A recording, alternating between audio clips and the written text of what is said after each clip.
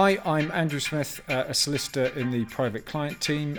We deal with wills, probates, powers of attorney, estate planning and much beyond.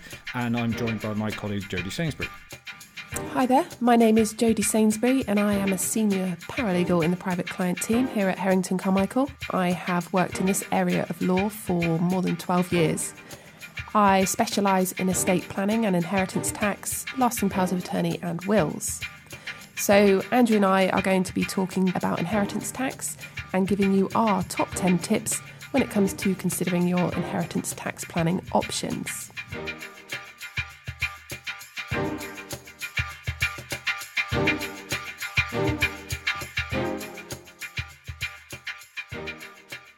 So as we return to a new normal, many of us will be facing the reality of a steep drop in our net worth. So there are some real positive signs emerging, with the government announcing recently that the national hibernation is coming to an end. The property market appears to be bouncing back for now, and markets are slowly on the increase. That said, as the recovery process begins, we'll all no doubt be impacted by the clawback of billions of pounds used by the government to support those affected by the virus. The Chancellor has borrowed eye-watering sums of money in a relatively short period. It's going to have to be paid for, and it may well be that inheritance taxes may be seen as one of the easier targets. So for those of us who have seen the value of our estates dramatically reduce, now is probably the time for those of us who are able to do so to undertake some estate planning and use those lower asset values to our advantage. So with this in mind, we're going to give you our top 10 tips, and we hope that these can help you.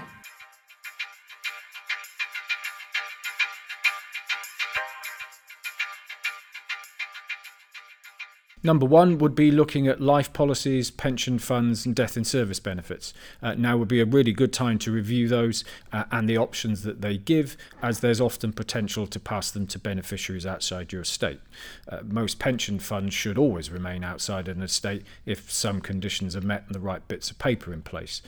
Pension funds in particular give several very tax efficient options, but as with all choices, you've got to be very careful to pick the right ones.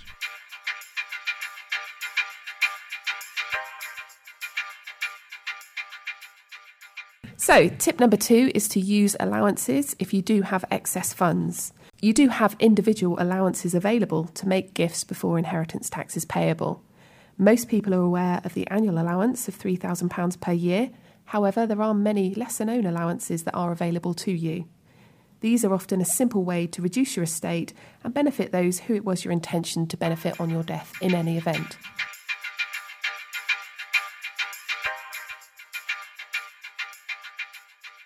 Number 3 would be to consider making lifetime gifts. Many people know that you have to survive 7 years from the date that you make a gift for it to be outside your estate. So all other things being equal, there's an advantage to gifting sooner rather than later. But as with any form of gift, you must be satisfied that you won't need what you're giving away. Many people take the view that they would rather give their estate away while they're alive and well and can see its benefit to the people that they're giving it to, rather than saving it all up and doing it just in their will. So continuing on that gifts theme, charitable gifts can also qualify for a lower rate of inheritance tax. So in certain circumstances where a portion of your estate is left to charity, you can qualify for a reduced rate of inheritance tax. Gifts to charities in your lifetime and by your will are exempt for inheritance tax purposes. Number 4 would be to take regular advice from a specialist advisor.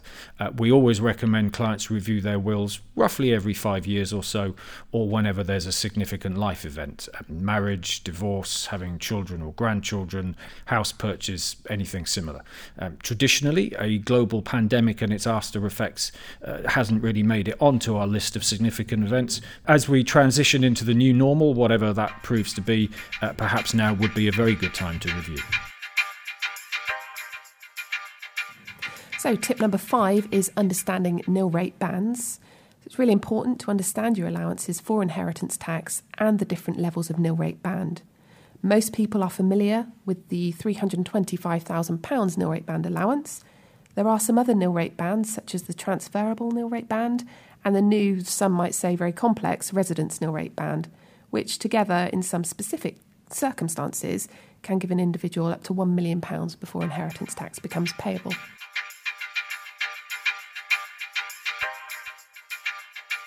Number 6 would be to speak with your executors, beneficiaries and wider family. It can help greatly to be open with family about your intentions and maybe concerns for your estate, and it can help with a wider approach to how wealth is protected and passed through the generations.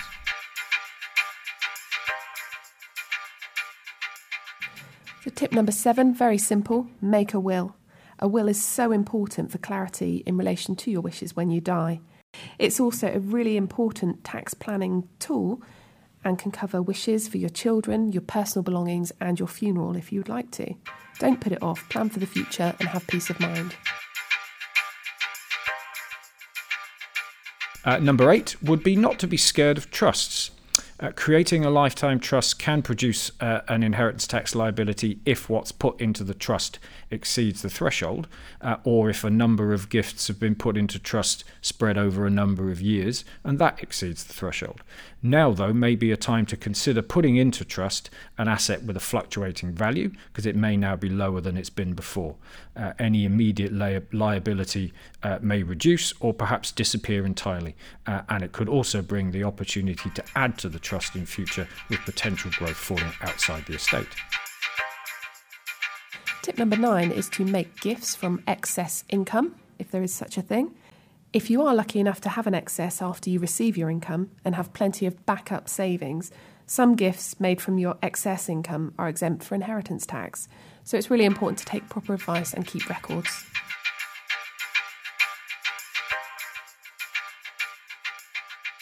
And lastly, perhaps the most simple and enjoyable of them all, is spend it.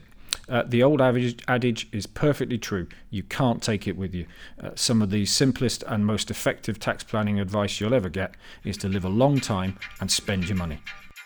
So that's all. Thank you for listening to us. If you would like to discuss this further with Andrew, myself or any of our colleagues, please contact us by email on info@herrington-carmichael.com or visit our website.